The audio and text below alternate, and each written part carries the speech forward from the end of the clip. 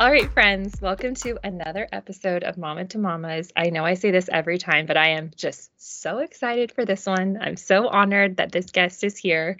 So I will set up how Brooke Wells and I can't not call you Brooke Wells. Like, I as I know. was writing this last night, I was like, I can't, she'll always be Brooke Wells to me. We lived with Wells for a very long time, so it's fair. So when I say Brooke and I were extremely close for a period of time in our lives, I really mean it. We sat approximately 2 feet away from each other every single day for over a year. We knew so much about each other during that chapter of life, including what we ate for breakfast, lunch, and dinner, what we'd done the night before, what the latest was with B's relationship and my dating life, what our latest gum flavor obsession was for our pack-a-day habit, what our newest kombucha discovery was. Boy, were we obsessed with kombucha. Whenever we need a pick-me-up, the two of us hopeless romantics would walk downstairs to Shreve & Co. to pick out the diamond rings we hoped would someday be on our fingers. And now here we are, all these years later, both happily married and both new mamas to baby boys born a little over 3 months apart. Brooke is a woman of many talents, including but not limited to ad sales, running, and winemaking, and she lives in Portland with her husband Pete and 1-year-old baby Wells. Friend, thank you so much for having this heart-to-heart with me. Chi, I'm so happy to see you and to be here. It was, like I said, it was so, I was just really going down memory lane, like thinking of our old days in that like little sweatbox of an office.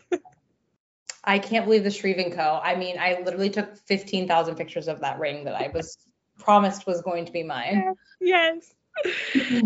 Okay, so the first topic I want to start with is what I'm calling the invisible network you never knew you had, aka Mom Friends. And I want to start with a quote that from an article from A Cup of Joe. I don't know if you've read this article.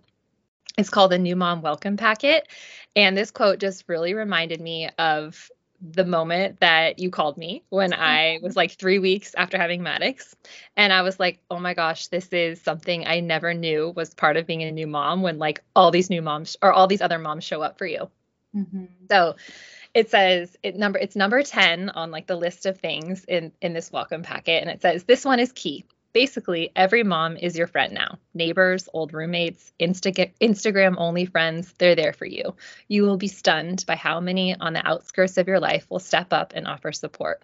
We're the invisible network you never knew you had. Use us, text us, never hesitate to reach out with a complaint, a question, a photo, or a fear you're too scared to say aloud. No context necessary. No need to apologize or reciprocate. It may not fix the problem, but I guarantee you it will help.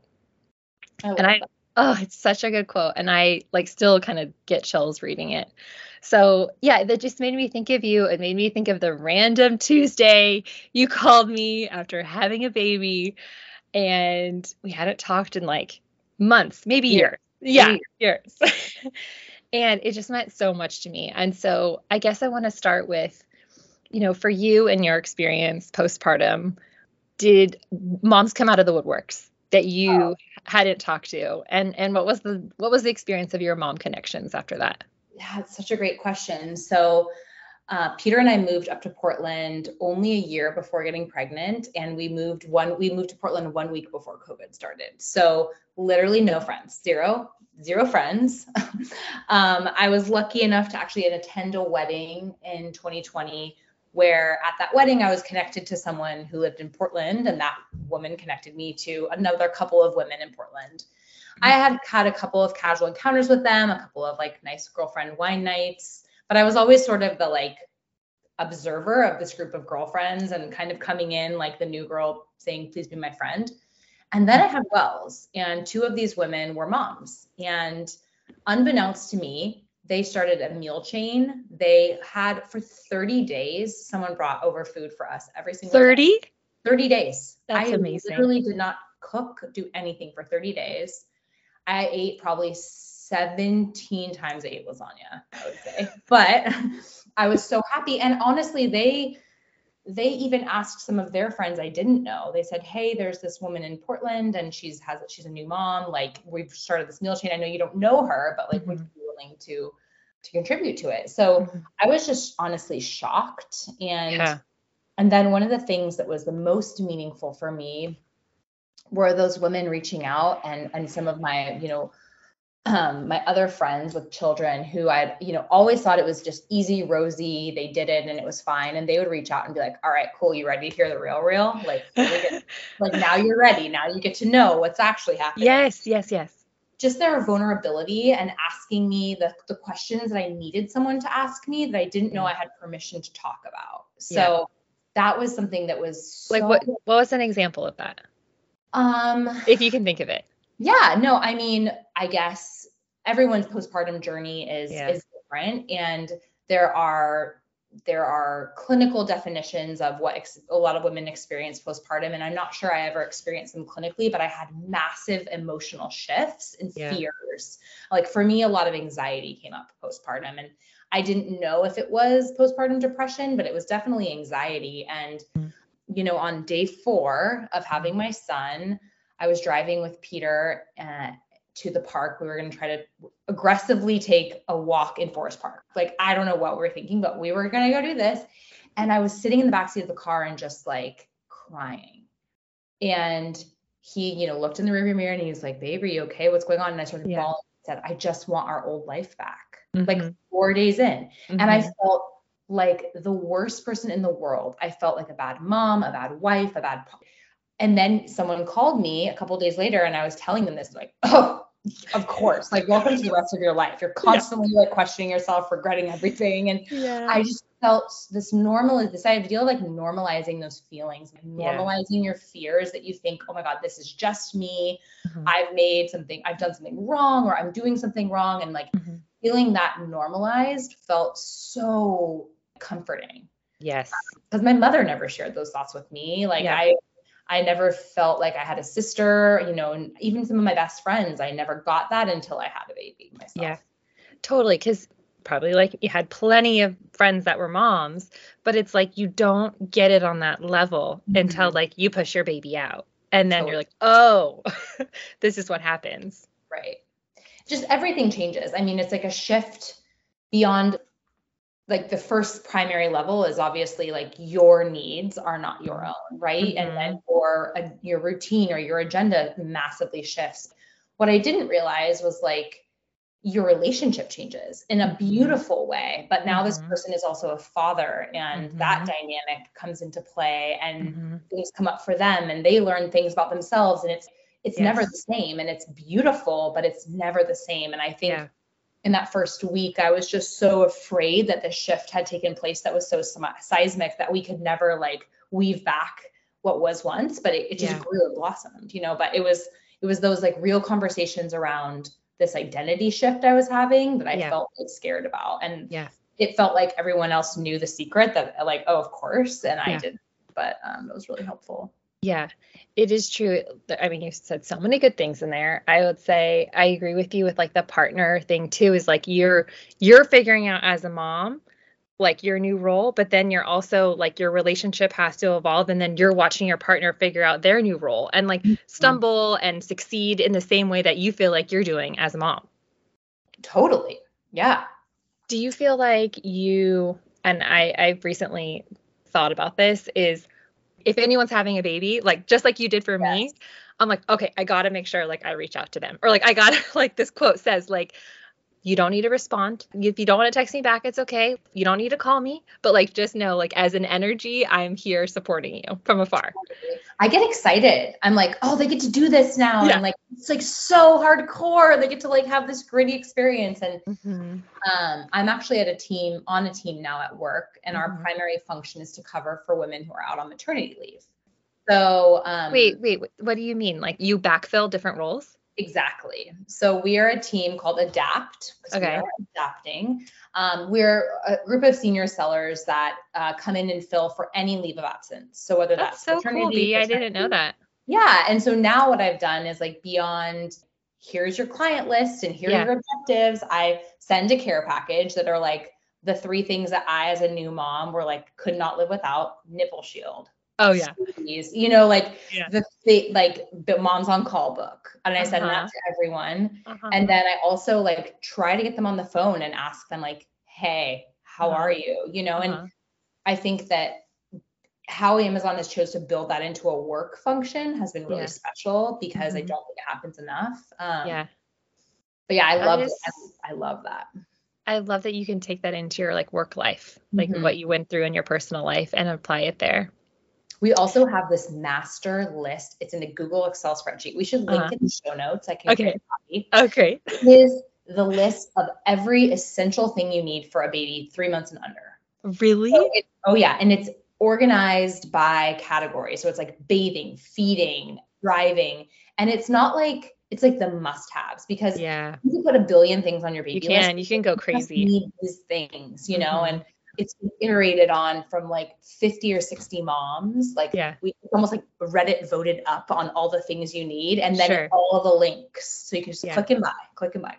So yeah, it's been really good.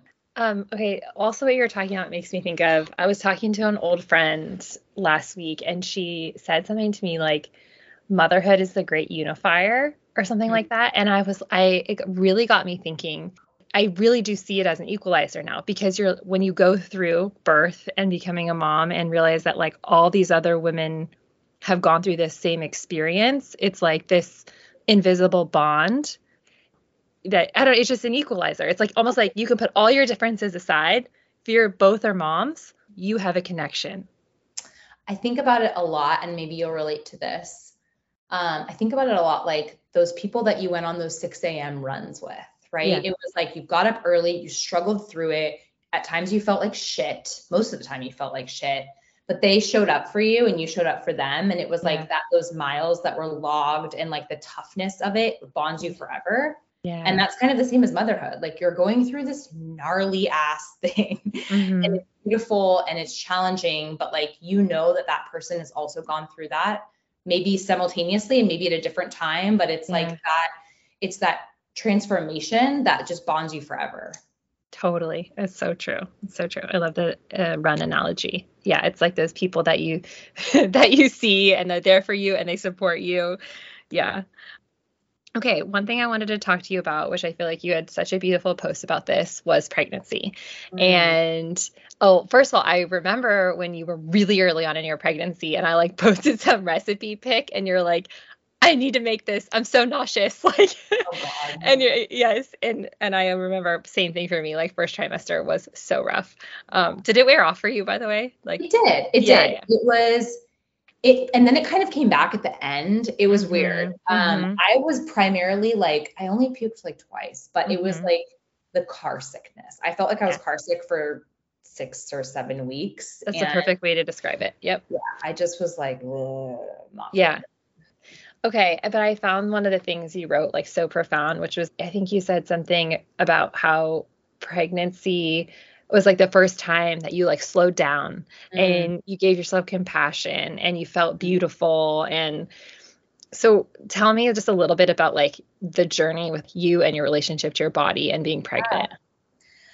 Well, I got pregnant on my honeymoon, unbeknownst to Oh, me. I didn't know that. I I knew it thought was really quick. Yeah, I thought I had COVID. We got back from our honeymoon and I was like, oh, I definitely have COVID. I feel like crap. I can't breathe. My heart, like, I feel like so tired. I'm like, I'm so tired. Why am I so tired? I think I have COVID. Yeah. And I took a pregnancy test and I was like, oh. And this is actually really funny. So I went to Mexico when I was like 3 months pregnant. Okay. And I was not really showing a little bit, but I was wearing a bikini and I went from being a very, very small B to a very large C, small D. Uh-huh. And I remember that I received somewhere between 20 and 40 DMs on Instagram about how big my boobs were. And I was just like, I felt offended. I didn't know what the point was of commenting on my body. And it was Totally. hard for me. And I was like really upset about it. And I was telling Peter about it. And I was just like, it was really hard for me to go through that initial transition. And then at some point, I think we also had like a lot of unknowns in the very early pregnancy. We were unsure if it was going to be a miscarriage. The baby's heartbeat wasn't shown when it was supposed to be. And then around 9 or 10 weeks when I was like, I got to see him and he was doing well. Like I just was like this transformation of purpose of like, I have to keep this baby alive. And it is my job and it's my body's job to just be as gentle and warm and accepting and loving of this little baby, because like he needs to come. And Peter and I very much felt like when we met, we were meant to make children together. That's what we've always felt. And I just felt this like, I got to get this guy here, you know, and I started really taking care of myself. And I feel like my whole life, I've just pushed myself so hard. When I was tired, I wouldn't rest. When I was like disciplined and aggressive with my body to an extreme. And I all of a sudden was just like doing all of the self-care things I should have been doing for the last 15, 20 years, like sleeping, napping, not working out hard, just walking and stretching and eating really well. And soups and nourishing things. Like I was just a nourished little vessel, you know? And with that, I just started to see like almost like a brightness in my eye, or like a softness that I had never felt from myself. And it was just truly this, like, I, all of a sudden, these voices that told me I had to push harder or do more, like kind of changed. And I just started to see a different side of who I was. And I knew it had always been within me. I always feel like I've been very nurturing to others, but I had never nurtured myself. And I felt like that started to come out, and was a really exciting and beautiful journey for me. And actually, you know, continued postpartum, I really struggled coming back from giving birth, just some structural stuff from having hip surgeries. And it took so much longer than I thought it was going to take to feel good again. And I honestly like went on a 30-minute run on my son's first birthday. My husband would tell me, you got to wait a year. You got to wait a year. And that just seemed ridiculous to me. I was like, that's insane. Like a year? No. Literally MRIs and physical therapy and chiropractor. And literally on his first birthday, I ran for 30 minutes and I was like, I think I feel good. I think I feel good. But yeah, I mean, it did take me a very long time. And there was moments of frustration and moments where I wanted to just push past where I was at, but like, it just kept getting humbled. And I kept telling my husband, like, well, if I had a year, I'm just going to like go have surgery again, or, you know, like, but sure enough, there it was. Just when I finally gave up and like accepted is when it got better. Okay. Such a beautiful story, of the way that you described having this realization, like, I want to keep this tiny human alive. Like, I can relate to that so much, and how that switch, like, just made a total energy shift in your body and how you treated yourself. That is amazing. Yeah. I also feel when I had wells, when I was a child, I had OCD. And again, I've had a lot of anxiety throughout my adult life. But when I had wells, I was like, why have I spent so much time worrying about this bullshit? So much time worrying about myself. And it was like, it doesn't matter. It was like, it was just this instant, like, and I'm not saying that I'm now this Buddha of like peace and serenity, but I'm overwhelmed more with thinking about him and how we make a life and a family and what we want him to see. And it's like, I don't have time, I guess, to like think about the other stuff. Yeah, totally. And that was another very positive experience for me. Yeah, totally. You know, I was thinking about this when I was wanting to ask you this question, is I was so concerned about gaining weight. Of course, you're pregnant. You gain however much your body's going to gain. So I'm curious if you had this in your mind, because for me, with the weight gain, I was like, I don't want to gain too much weight, not because I was not thinking that my body could go back to normal. I just, in my mind, like when I was little and growing up, like I just was like, I don't want to be one of those people who gains like 70 pounds, you know? You let yourself go when you have a baby and you're never the same. So totally. I was conscious of that. And I feel like maybe I was like too conscious of it. I don't honestly remember how much weight I gained in the end, but I think my next pregnancy, if I could do it over again, like I felt like I really nourished myself, like you were saying, but like maybe in the back of my mind, I had like, okay, I don't want to gain too much weight. And I blame myself for Maddox being born at 5'10". And I don't know if there's any correlation, like the Yeah. whole pregnancy, you know, my OB is like so healthy, you look great, it's measuring perfectly, blah, blah, blah, blah, blah. But Yeah. my biggest thing was how small he was when he was born. Yeah. And so I'm just curious for you, like, was any of that like with the weight in your mind? Because that for me was like looking back, like, I'm gonna let that go next pregnancy. Yeah, totally. I feel like I was expecting to gain a lot of weight, and I felt really lucky that it came on very slow. Like a lot of women gain a lot of weight in their first trimester, and it's really hard, and it's harder for them to stay active and feel good and to enjoy their pregnancy. And like, I think I gained weight steadily throughout my pregnancy. And there were moments where I was like, I don't feel like I'm gaining enough weight. And that wasn't because I was being hardcore. It wasn't, but it was just because I did have a very active pregnancy. My husband and I walked a lot, and I actually kind of, for the first time in my life, was like, I think I need to gain more weight. I was very concerned about having a small baby. Any of you want to go look up my son on Instagram? He is not a small baby. 100th percentile. Thank you very much. But yeah, I feel like it was something for me where I was like actively trying to put more weight on. And that was very different for me. Yeah. So yeah, it was definitely a shift. But I would say it's like, you have to learn to trust your body. And I think even postpartum, oh my God. Yeah. It's the biggest realization of that, right? It will do what it is intended to do. It will function the way it is supposed to. And I think maybe to your point, what you were saying about trusting or like not worrying about that, I think in my next pregnancy, I'll be like, if I'm treating myself really well and this is how it is, I'm good. You know what I mean? Like not worrying about it, or just really trusting in the body, and it will do what it needs to do. Yeah. And yet at the same time, every pregnancy is so different. So, right. Yeah, it's so true. Yeah.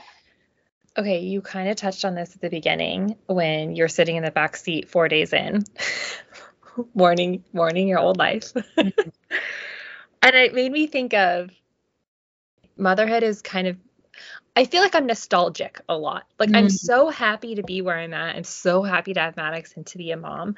But oftentimes I find myself very nostalgic for the past. And I was thinking to myself, like, motherhood, one of the many, many, many lessons you learn in motherhood is like really appreciating the season of life that you're in. So, you know, aside from, you know, your backseat moment, because I do remember when you called me, you told me that same story. What do you think, like, if you could pinpoint something, what was the hardest adjustment for you? That's a really good question. I think the hardest adjustment has been, it's very interesting. When I was in my 20s, I was very routine. I literally could probably have done the exact same thing every single day. And then when I met my husband, I actually became very dynamic. I feel like I did a lot of different things. I traveled a lot. I did not have as much of a routine, which was really positive for me. And I think the biggest shift was like going back into like literally every 3 hours, repeating the exact same function, and Good one. Ending a day and feeling like I did a lot, but I did nothing. And I feel like, and sometimes we like make a joke out of it. We sing the same song, and every night when we're like, but you didn't sing the song yet, because like that's what we do at 6:35 when we are transitioning from the bath to the changing table. It's like, so it's like we call it the it's like the mad dash or whatever. It's like from 6 to 7 p.m. It's like you do this, I do this, then we walk the dog, then we do this, and it's Groundhog Day. It's just like we're in the vortex of the plan and what we do, and it almost feels uncomfortable. Like to your point about like bringing someone in, like when we have a date night, I'm like looking at my watch, I'm like, what do I do now? It's 6:30. I'm supposed to be wiping your butt, and then sleep, and then we get the passy, and then we do the light, and then we do the book, and so that for me was this transition. And I wouldn't say I was like resentful of it. I just didn't feel like myself. I just felt like I had left behind myself. And like my husband and I used to sit on the couch and have a glass of wine and talk for like 2 hours at night. And now it's like, I'm going to bed, I'm out, like, so that was a big shift, and just learning how to bring that back in. And, now that Wells is 1, and as I say this, he will probably wake up and derail everything, but I do feel like we have time again. We have time for ourselves and for each other. And whereas it just felt so all encompassing. So anyway, that was probably what I feel the most nostalgia for, was just the diversity of life that we have. I mean, my husband's traveling right now. I'm going to have to travel for work. And it's like the other person's life shuts down when that happens, right? Previously it would be like, okay, I'm having girls' night. I'm going to go do this. I'm going to go do this. And now I'm in full on mom, and or vice versa. When I travel, you feel chained, but that's like the phase of life we both wanted. And it's just an adjustment. So I feel like a common theme that has come out of Mama to Mamas is that it becomes less, and this may be really obvious, but it wasn't to me until I've learned it, which is it becomes less all-encompassing the older that they get. Like they become like more self-sufficient. And so you start to get that time back for, I took a bath the other day. Like I don't think I would have done that within the first 3 months unless it was like a sitz bath and I was like healing, you know what I mean? Yeah. But like, it seems to be a theme, like the more kind of like they grow up, you can start to get your life back a little bit. But I think same to your answer is that it is very all encompassing. You really don't have time to fit in much. I honestly also I don't have mental space. That's what I also miss. I feel like I haven't been creative or had any time to think about anything besides like the next day, the next hour, the next, and thinking about him and planning how we just literally get through the day. Yeah, totally. That's been a big shift too. Okay, something we haven't talked about on Mama to Mamas is a doula. Oh, okay. Yeah, and I really want to talk to you about having a doula because I think you touched on your postpartum anxiety. You know me well. I had and still have a lot of postpartum anxiety and a lot of OCD tendencies, which my husband will lovingly tell you are not going away yet. Very controlling with those ounces and that routine. So I think if I could do it all over again to kind of help with what I've experienced in postpartum anxiety, I'd want to look into having a doula. So, you mentioned you had one. Tell me just about your experience with it. How did you find her? Give us all the advice. Well, I had 2 different doulas. I had a birth doula who was with me during the birth. And my intention with my birth was not a plan. It was an intention to stay at home as long as I could and then go to the hospital and have a hospital birth. I never wanted to have an at-home birth, but I didn't want to go to the hospital and be there for 24 hours. So I had a woman who I worked with who was absolutely amazing. And she walked me through what that journey might look like and how to meditate and stay kind of in my zone until we signaled that I would have enough time to go to the hospital and have an epidural if I chose to. And I did choose to.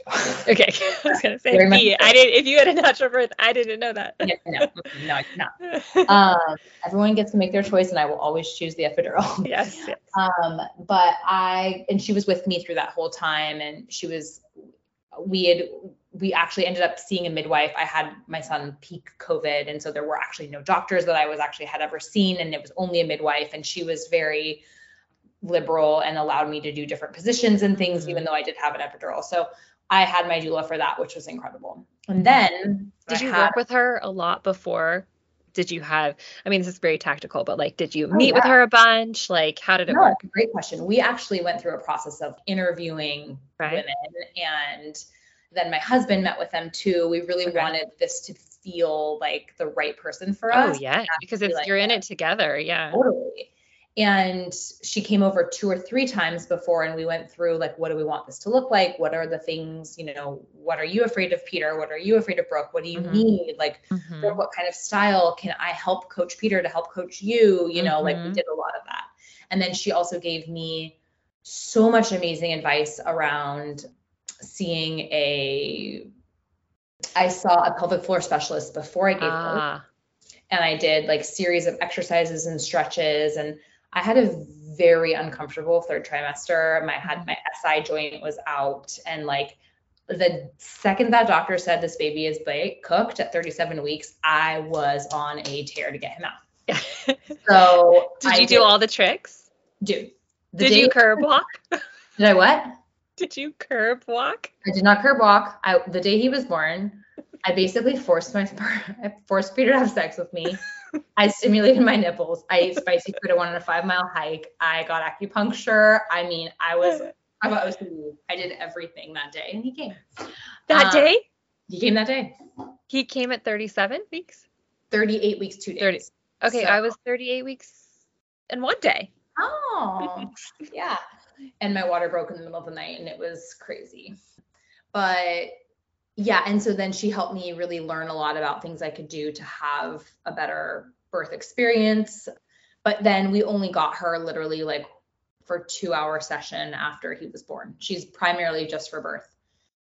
Then I had a postpartum doula who I met, and my client told me that his wife had come from living in corporate America, not feeling fulfilled, and she had trained at one point to be a birthing doula, but had decided that wasn't for her, but she had become what's called a postpartum doula. So I met her through my client. She came over right before Wells was born, and then we talked about, things that I might need postpartum, which I was like, I think I'll be good. But then what's an example? Like, you're going to need pads? Like, you're going to need... Yeah, I mean, literally she came over. She was the first person to visit us after my parents didn't come yet. Okay. It was everything from nursery or bassinet setup or the logistics of that to then going through breastfeeding, pumping. Are you going to pump? Are you going to always breastfeed? And then it was also understanding we walked through our entire home and helped me optimize spatially, like where this would actually. These are the little details that no one tells you. Except a postpartum doula, apparently. Yeah. I mean, even to like when we wanted to transition him out of our bedroom, but not into his own nursery, it was like, well, maybe I could put him in this little landing and we could set up a changing table here. And it was a game changer. So she did that with us. And then we had her scheduled to do 2 nights a week, coming over at 9:00 at night and leaving at 6:00 in the morning. And so essentially she would come over, literally send us to bed, force us to go to sleep. And she would feed Wells or bring him to me. But I chose to pump and then have her feed, change, and put him back down. Yep. And so she would come up with my pump twice a night, basically every 4 hours, and she would clean all the parts and just literally let me lay there and then come back in 15 minutes later. And so even though I was having to wake up, I felt like on those nights I got these like chunks of deep sleep. Yeah. And they were literally reviving me. I mean, and so we were doing that 2 nights a week. And then at 7 weeks, Wells got a fever and I lost my mind. The first time your baby is sick is the worst. Yeah. It wasn't a very high fever, but he had a consistent fever of like 100. And for newborns, it's like anything over 100, you need to come in, and you can't give him anything. So I started taking his temperature rectally every 15 minutes. Like I turned into that person, and to the point where Peter was like, we're going to the doctor so that you stop because this is crazy. So we went to the doctor, and the doctor looked at us and said to Peter, your baby's fine. Your wife needs more sleep. And so then we got her 3 nights a week. And we set that up because it was like, I'm sure many people have shared this with you, but like, if you're ever going to spend money in your life, go all in on the 3 months after you have a baby. Like it's worth it. True. So worth it. And so we had her an extra night. Oh, originally we thought we were going to do 2 nights. And then on Friday between 3 and 5, we would have a date. And that quickly changed. We're like, I don't care. I just want to be ambitious. Yeah. So when we had her 3 nights a week, and then Wells started sleeping through the night at 12 weeks. So she actually said to us, like, I don't feel comfortable being in your home because your baby's sleeping the entire time I'm there. So she like had to rip herself away from me. And yet now we still talk on the phone once a week. Where like she shared with me her postpartum depression and anxiety and struggles with her family and her husband. And Mhm. she was so raw and real and made me feel so accepted and loved Yeah. and nurtured that like she's Yeah. just become a resource. And until, you know, all the first things Wells did that I didn't know about, I would text her and she would immediately respond and not say, do this, but say, here's some things you might want to look at. And she just became like my Dr. Google. I don't know a ton. Now you've illuminated for me. I think that makes so much sense. I don't feel like working, maybe I'm in the dark, but it doesn't feel like working with a doula is like clearly not the norm. You know what I Yeah. mean? It seems like it's not the norm, but exactly what you described is something that especially first time moms, it is such, because there's these little details that you have absolutely no idea about, Right. whether like your example of where to put him, and like you can do courses and you can follow people on Instagram and you can do all the Googling, but just that physical presence of someone to like hold the space for you to like figure this out and go through it with and really trust them. It just sounds like such a gift. So I also feel like that extends into your child's life. So I have had a lot of self-reflection about judgment I had on other women who had a lot of help with their children. And I was like, wow, you still have a nanny and they go to school and, you know, and then I'm in a book club of women. And we were all going around, I think maybe 4 or 5 months ago. And we're like, how's everyone doing? Da, da, da. And one of the women was like, I am thriving. And we're like, what's your secret? You know? And she goes, I have 2 nannies and I have a house helper in the evenings on the weekends. And I was like, and she just said that, you know, she and her husband work full time and they have 2 children. And it's now they actually feel like when they are with their kids, when they are physically with their kids, they get to fully be with them. They aren't packing lunches, and every family is different. And I actually do like a lot of that. But at the same time, you know, we have the most amazing nanny that's with us 40 hours a week. And we've now even said like, do you want to come for 4 hours on Saturday? Like, so because it's just, I think everyone should lean into what they feel works for their family. And I have felt so much support, comfort, love, and just my son loves these people. Like we have 3 people raising him and it's awesome. And, I just think everyone should really lean into what works for them and that and that they're fortunate enough to be able to have. Yeah. And maybe to like let go of expectations around it that you once put on yourself, right?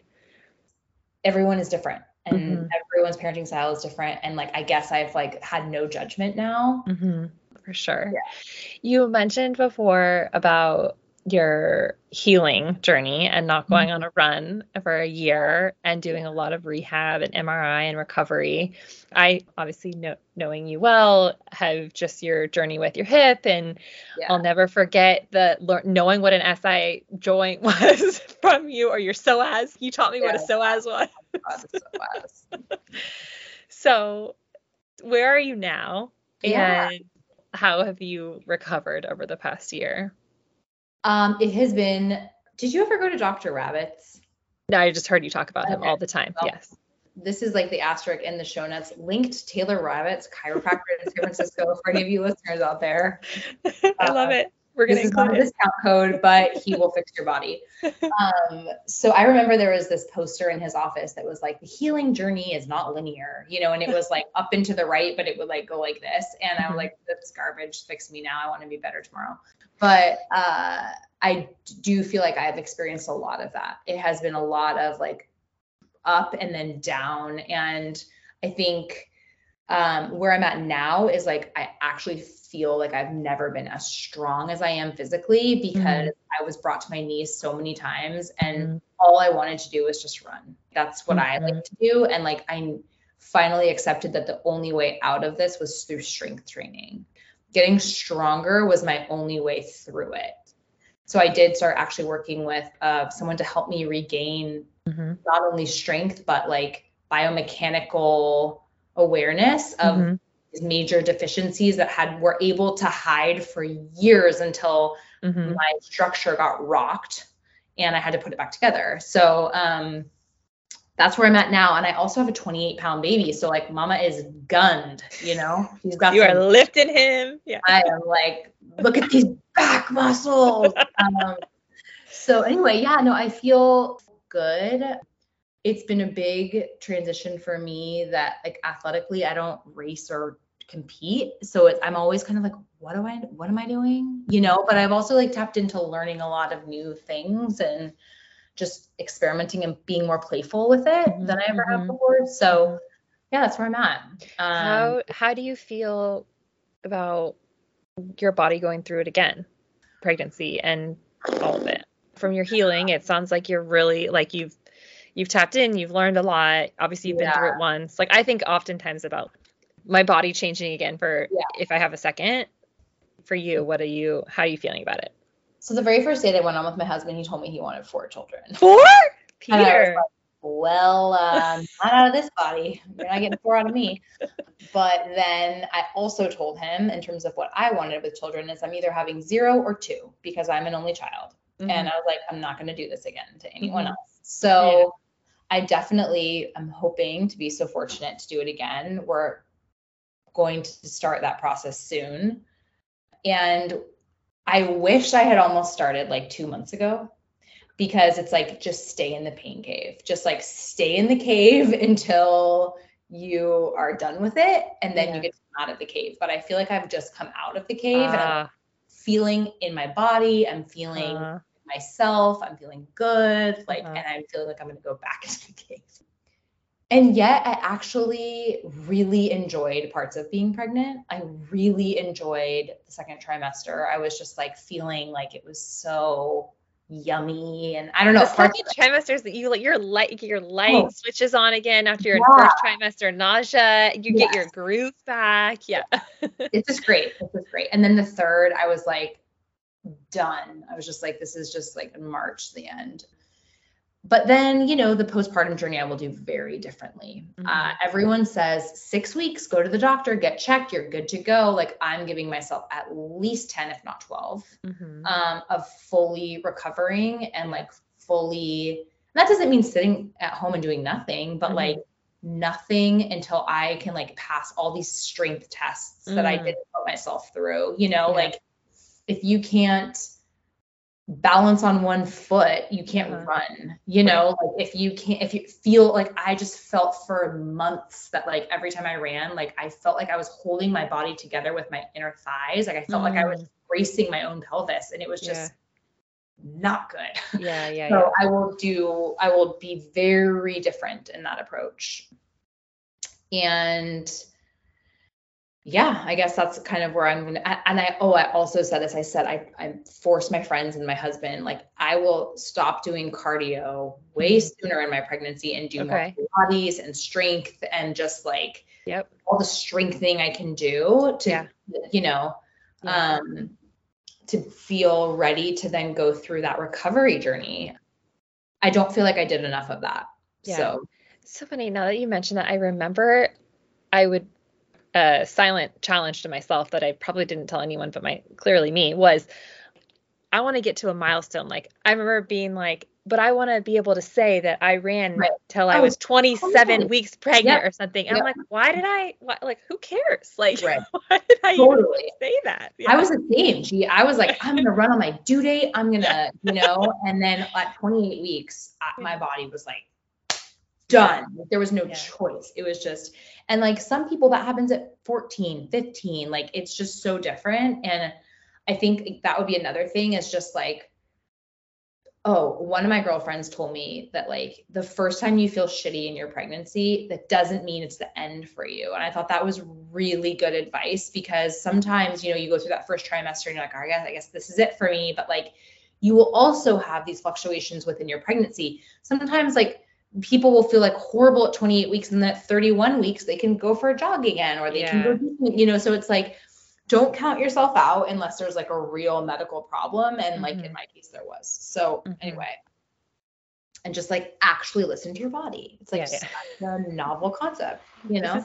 This is a theme coming out this episode. Trusting that your body is going to take care of everything. Okay, two more things, and then we're getting to our final three questions. And Pat laughed every episode. I always am like, okay, this is who I'm talking to this week, and like this one I'm going to ask them. And he's like, you're going to breastfeeding's on your list again? I was like, okay, it is in fact on my list.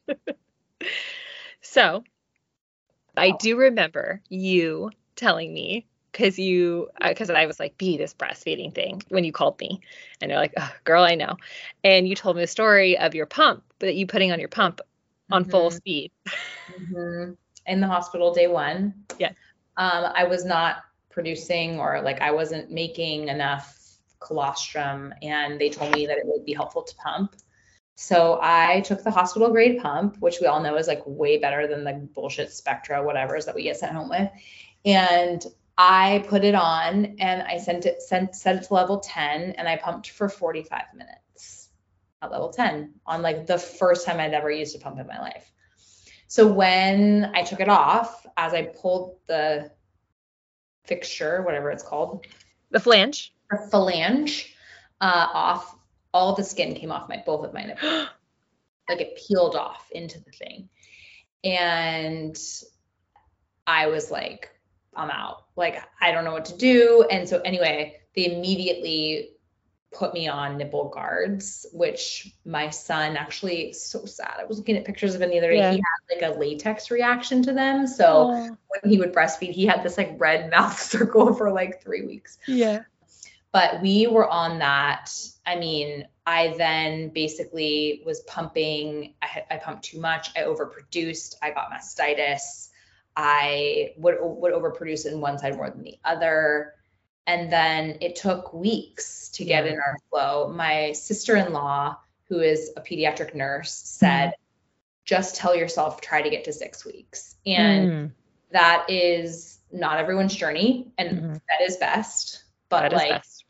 For me, like I felt challenged by that. And so I was like, I'm going to get to 6 weeks, and it was like not until about 4.5 where I like felt like I would cry. I would be trying to put the nipple shield on, and he would be like inhaling this like plastic thing in his mouth, and it would latch, and it, and then we had that nipple shield on until he was like 6 months old. I mean, I had 50 of them. They were everywhere. They were in every corner of my life, my bags.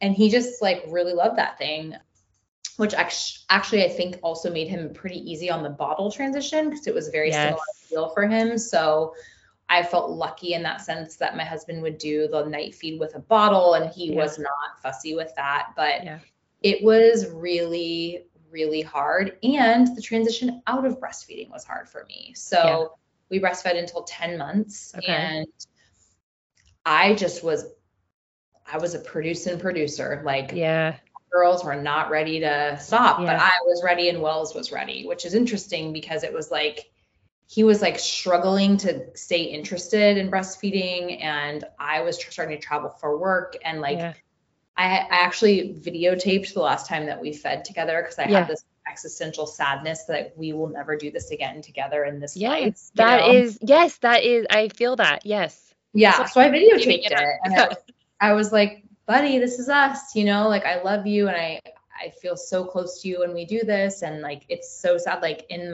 this human life with you, we will never do this again, And then I went on a work trip, and I was like, cold turkey, fuck it, let's go, not a great idea.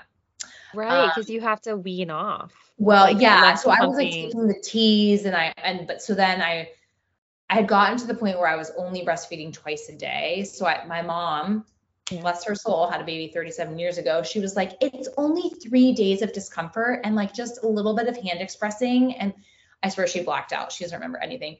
I was like so engorged. I then had to go through a process where I would like every day, 30 seconds less or a minute less of breastfeeding on both sides. And like, then I was actually just like saving that milk and feeding it to him, in a bottle. But it took me about 2 weeks, and I was doing a lot of like lactation tea to not produce. And I was like doing all the things like sage tea, and and I actually then like killed myself taking Sudafed, because I heard if you take Sudafed for 3 days, it will dry. I heard that too. but then I was like a meth head and I was like so Yeah. ephedra out of my mind. And I was just like Mhm. all the time. And Yeah. anyway, that didn't really work that much for me. So yeah, I would go with like trust your body and like Here we are again, back to that. Yeah. Yeah. Okay. How did you know? Because I feel like I'm going through this with Maddox.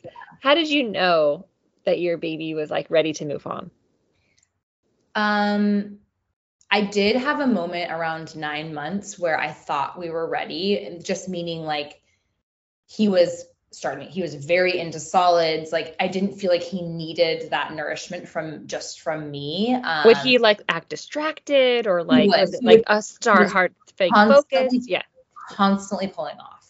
Yeah. And I was like, I was getting annoyed. Like Yeah. I was annoyed. I felt like he was hungry, but like just looking across the room, and like he just would then sit up and be like, I want to go do something else, you know? And I was like, Maddox does. Yeah. I'm just like, dude, you're done. Like, and Yeah. and then, you know, everyone I talked to was like, yeah, the pulling off, the like distraction. It's like it was more of like, he's going to be totally fine if you do this. And so then I was like, are you ready to do it? And at 9 months, I was like, I'm ready. And then I literally just like was craving that time with him. Like it was like so special to me. And we've always had it where I have him in the mornings usually, and Peter will have him at night. And like, I just wanted to hold him and like nurse him. And then I was like, okay, let's try again. And I was like open to it not being the last time, but I was done and he was done. Yeah. So yeah. Okay. Just kind of like feel into it and like look at him and like you look at yourself and like, it's okay if you're not ready. And it's right. But I have a feeling they're ready before we are. And I know some children really, really like it. Want to nurse for a while. Yeah. Literally, Wells has never grabbed me, never tried. Like he's done. He was done. So I think Maddox just is probably annoyed with me from like force feeding him for so long. Like, because when he was so tiny at the beginning, like I was just so desperate for him to gain weight that he was probably just like, I am over you, mom. Yeah. I also had this thought the other day because I still pump, and we breastfeed 1-2 times a day. Yeah. And I pump while sitting on my desk at work. I mean, I like tilt my camera so just my chin is showing. I've been there, girl. The sweater where it's like going on underneath and you're on Zoom. Yeah.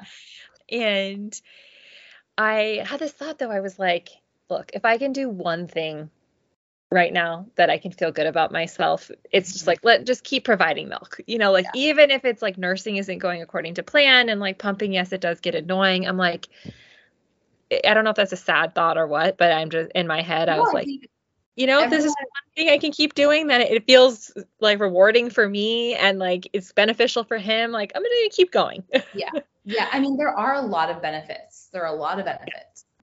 But then, you know, and if you are lucky enough to be able to provide that, then that's awesome. Yeah. I also was in a situation physically with my body where I had like hyperlaxicity of my joints, because as you continue to breastfeed, your body is producing relaxin in small amounts. And my chiropractor was like, you're not going to feel well until you stop breastfeeding because you need your joints to get tight again, basically. Like I was so loose and like all my ligaments were stretching. And so I felt like 4 or 5 weeks after I stopped breastfeeding, I felt like structurally my body was coming back together. And that was really, really nice. That's so interesting.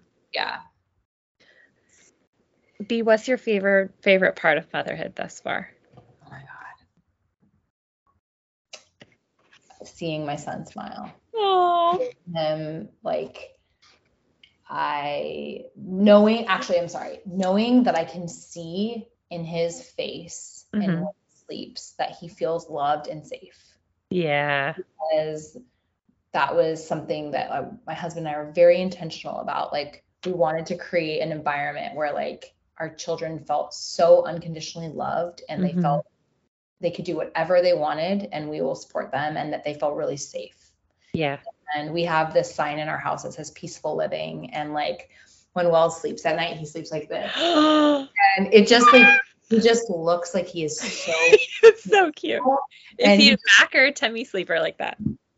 Well, let me check the nanny. Look at the nanny. He's a side sleeper at times as well. But yeah, it's usually when he's on his back. Yeah, that's so cute. Oh, I love that. I love that little description. Watching him like be a little Like peaceful I look at angel. this picture and I'm like, he is such a happy baby, you know? Yes, you're right. There is something about He's just like joyful. Yeah. yeah, I just like feeling that he gets to look at the world and I want to like preserve that way. I want him to feel like loved and joyful. Yeah. Oh, I love that. Okay. We'll end on our final 3 questions. Okay. What is one thing that took you by surprise or you feel like no one ever talked about that you learned was part of being a mom?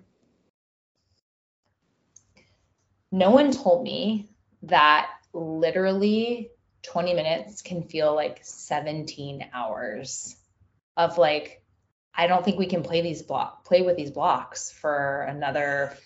I'm like, okay, we've been playing with these blocks for a long time. And I'm like, it's been 3.5 minutes. We have a song in the morning and it goes, Nanny will be here in 4 minutes and 4. And we count down every morning. And then the second I'm not with him, I will look at pictures of him in bed. My friend Caroline sent me this thing or before she had her daughter and I had not had Wells yet. And she said, the thing that I did not know I would experience is the duality of motherhood. I can love you so much and want to be with you all the time. And yet I also want to be apart from you. Yes. I'm so exhausted and I feel like I can't do anything else. And yet I have this new energy for life I never had. Yeah. Or I super miss my old life and I want to go out and go drink wine with my girlfriends. And yet being in my pajamas on the couch with you is the only thing I also want to do. Yes. And so I guess I never knew that I would feel so torn in that way of like, I want to be here and like, I don't want to let you go. I want to just like look at every part of your little body and face. And yet, oh my God, when do you go to sleep at night? Yeah. You know, like, yes, that's really true. Duality. It's so true. Okay, take yourself back to the early days of having Wells. If you could give yourself one piece of advice to that first-time mom version of you, what would it be? Honestly, to sleep more. I was definitely like, everyone sleep when the baby sleeps. And like, I don't know if that's a thing. It wasn't for me at all. But I also like, I was trying to get things done. I took him apple picking when he was 2 weeks old. I wanted to just do all the things. All of it right. I guess I wanted to do everything right at once. Yeah. Just literally like there's cultures that don't allow you to leave the house for like 6 weeks after you have a baby. And there's a reason for that. Like for sure. To just maybe to rest more because it really, really, really helped my mental health when I rested. That's good advice, B. If you could sum up motherhood in one word or phrase, what would it be?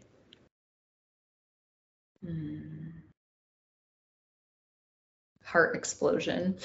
Yeah, just pure love, pure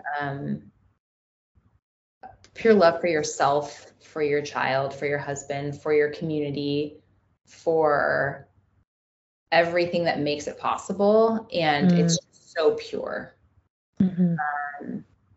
especially with babies, you know? Yes. They are absorbing everything you do. They're absorbing every amount of love you give them, attention you give them. And it's just really pure to me. Yeah. Do you ever look at him and think, I do this every day, I think, I cannot believe I created you. I cannot believe you came out of my body, that you lived inside of me. I say that. Still think that.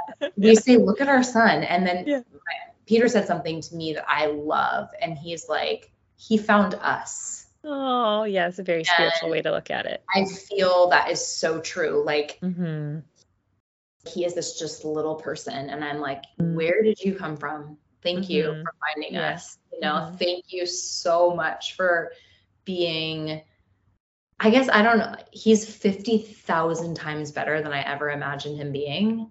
And he just is this lone little being that just found us. And When I was trying to get pregnant and it wasn't happening at first, I started seeking out all these spiritual resources. And I read this book called Spirit Baby by Walter McKitchen. And he's like a intuitive medium type person. And that's basically spirit babies are like babies on the other side who choose to come into a physical form by like choosing their parents. And I really do believe in that. So, but yeah, and what you said kind of reminded me of like that philosophy of Wells choosing you guys. And I totally, yeah.